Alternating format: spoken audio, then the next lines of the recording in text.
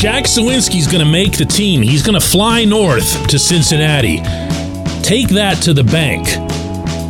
But leave it right there. Good morning to you. Good Tuesday morning. I'm Dejan Kovacevic of DK Pittsburgh Sports. This is Daily Shot of Pirates. It comes your way bright and early every weekday if you're into football and or hockey. I also offer daily shots of Steelers and Penguins where you found this.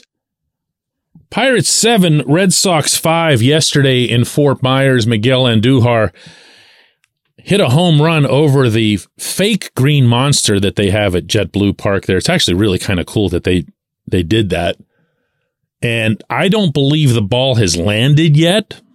That was one highlight. Kanan Smith-Njigba continuing his very strong spring by going 3 for 4 with 2 RBIs. He's now batting .324. Rodolfo Castro with a hit. Some good signs. You want to see those guys. Those are the ones that you don't want to just see the result, okay? Even late in the spring, the results don't matter. You want to see the right individuals involved in the result. And the Pirates have been fortunate to have some of that of late, but especially where it applies to outfielders. For whatever reason, their outfielders are the antithesis of their infielders at the moment when it comes to hitting. They're all hitting the cover off the ball, whereas the infielders are all like around 180, 190 and whatever. Well, okay, fine. There's only one spot out there. Maybe 1.5, which I'll explain in a moment. But you would want this outfield for opening day at Great American Ballpark to be, in some order or other, Brian Reynolds, Andrew McCutchen, and yes, Jack Suwinski. I'm aware that Travis Swaggerty is having 10 times the spring that Suwinski is. I'm aware that Swaggerty is a first-round pick, and thus shouldn't really be surprising too many people considering his natural pedigree. I'm also aware that there are several other outfielders having a better spring than Suwinski is, not least of whom is Smith-Njigba. However, none of those guys belted 19 home runs as a rookie in the major leagues in just 106 games, as Jack did last season. And that's your tiebreaker. Not spring, nothing about spring. When someone hits 19 home runs in a season, well, actually, of any experience level or age, that's a really, really good thing. When you can do it in 2/3 of a season, that's a really, really, really good thing. But when you can do it as a rookie, when there is a strong belief among everyone in the fold, not least of whom is Jack himself, that he can do a lot better than that, and that the home runs will just kind of come by accident because of the nature of his swing path, because of the friendliness of PNC Park's Clemente Wall and everything else, you don't walk away from that and you don't impose a backward step on it. Does that make sense? Let me try to explain that. Going back to last summer, when Jack had his big struggles and was sent down, and none of us had an issue with it. Jack didn't have an issue with it. The Pirates were even putting out word behind the scenes to make sure that that was known to everybody, that they weren't oblivious to how many home runs he'd hit. They felt that there was something genuine that he could gain from being down there. It wasn't one of those Super 2 things or whatever. Well, Jack goes down there, gets himself straight, comes back. And I talked to him in Milwaukee on the day he came back. He was just a different kid. Everything about him seemed different. He seemed more relaxed, smiling, not anywhere near as uptight and eyes wide and everything else. Even with the Father's Day celebration that he had, that was unforgettable at PNC Park, he still wasn't as loose as you'd want him to be. Well, now he was, and he performed pretty well. Then I saw him in Bradenton a couple of weeks ago, and we had a pretty good conversation down there, and he was just a different person. I'd heard about from others related to him. I'd never seen it myself. He was actually having fun. This was kind of neat to see.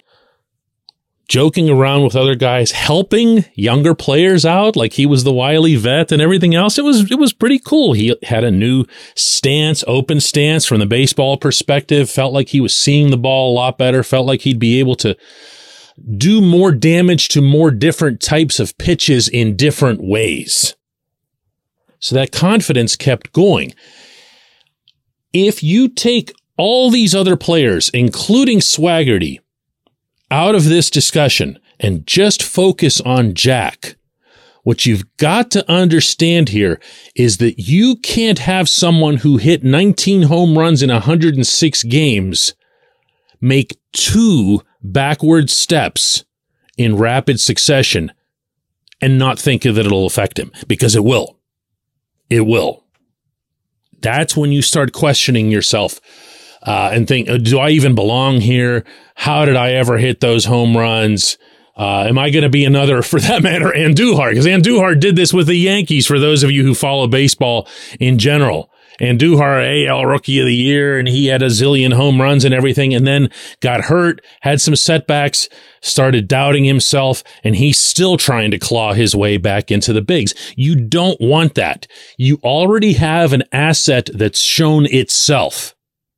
And you want to do what you can to protect and preserve that asset. Does that mean that Swaggerty shouldn't make the roster? No, there's room for more than 3 outfielders, obviously. Heck, he can take a bigger role than Jack in the opening month or few weeks. Make it fair. Look, Swaggerty's 24 years old. He's not a child. If he's ready, he's ready. But you don't do it at the expense of Jack. Jack needs to be in the bigs. When we come back, J1Q. This portion of Daily Shot of Pirates is brought to you by our friends at North Shore Tavern. That's directly across Federal Street from PNC Park. It's home of Steak on a Stone, an eating experience, underscoring the word experience. The steak is brought to you partially cooked on an 800-degree stone, and you do the rest. It's a ton of fun, it's a great meal, and it's a baseball atmosphere like no other in Pittsburgh. North Shore Tavern, right across Federal Street from PNC Park.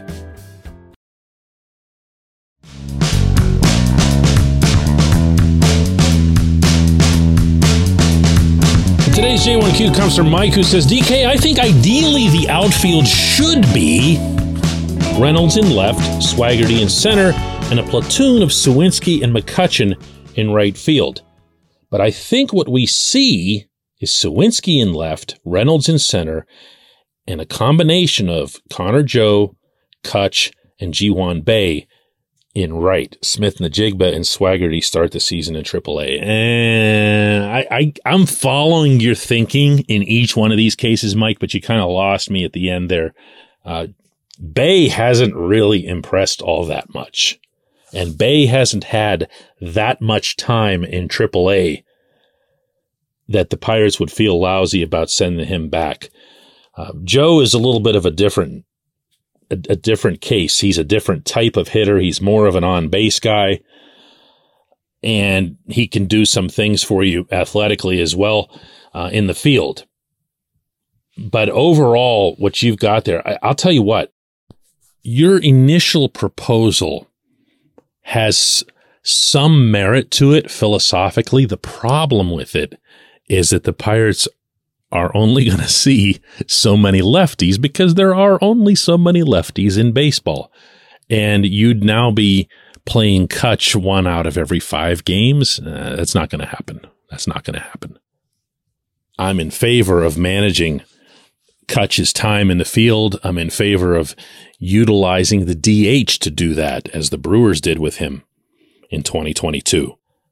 I am definitely not in favor of having him go straight platoon with a second-year guy who's proven himself. But your entry here pushes me to try to take this out further, because you got to presume that there's going to be 5 outfielders on the team, okay? Or if you're factoring Bae, and I don't know if anybody still takes Tucupita Marcano seriously, but if they do, someone like that, from the standpoint of being super utility or even just infield, outfield, you've got a couple other guys that are in that mix. Realistically, plausibly, you're talking about 4 outfielders. To me, Swaggerty should be your 4th. I don't know how much more he needs to show them in addition to the pedigree, which does count. Not because you're trying to save face. They weren't even the ones that drafted Swaggerty, this management team. So they don't have anything to gain from building up Swaggerty other than, hey, look at our development system. It's just that Swaggerty's performance is supported by the pedigree. It's got some additional validity to it. It's not like watching, I don't know, some 31-year-old non-roster invitee pop into your camp and go berserk at the plate for a month. Doesn't mean a thing. Doesn't mean a thing except for, cap tip to that guy. You're still not making our team. Swaggerty is different. Swaggerty, I want to see him play. I'd like to see him play in center. For all the reasons that the Pirates are kind of tiptoeing around this spring, which is that Reynolds is a much better defensive outfielder when he's in left than when he's in center. Did a nice job in center. The advanced metrics aren't all that kind to him. So if you have Reynolds in left, Swaggerty in center, that's the part of this that I liked, and you don't go with a platoon in right, but what you do is you say right field is Andrew McCutchen's position. Okay, that's where he belongs. That's where he's going to play. He's going to play against righties. He's going to play against lefties, but he's not going to play every day. And when he doesn't play, it's going to be Jack. Or we slide Jack around to other positions, because if you look at the way Derek Shelton has managed his lineup in his first 3 years in Pittsburgh, he hasn't really done a whole lot of pure platooning and hates even discussing it, to be honest with you. He doesn't like when the term comes up. He'll want to move outfielders around based on rest days, based on rotation, based on what kind of stuff the opposing pitcher has. It's not just left, right, left, right. So if you can work Jack into situations that help build up Jack's confidence, there's a certain pitcher, whether it's a lefty or a righty, that might give him the kind of material that he needs to be more productive. That's ideal. This takes me way back, to drop a different kind of example on you here, to Rob Makoviak, for those of you who've been following the Pirates for a long time, and the way Lloyd McClendon used to handle Makoviak. He would say that Makoviak was someone who had to be protected. That was McClendon's own term. There were certain pitches, there were certain holes, there were certain angles at which the ball would come at Makoviak, and he had absolutely no chance. He was going to be a slam dunk 0 for 5 with 4 Ks that day. But there was also a setting in which you could put Makoviak out there, and he could have the Makoviak doubleheader and hit a zillion home runs and look like the greatest player who ever lived for a given evening. I'm not saying that Jack is Makoviak. I am saying that Jack could use a little bit of that, but he needs to be in the major leagues. I appreciate the question. I appreciate everybody listening to Daily Shot of Pirates, so we'll do another one of these tomorrow.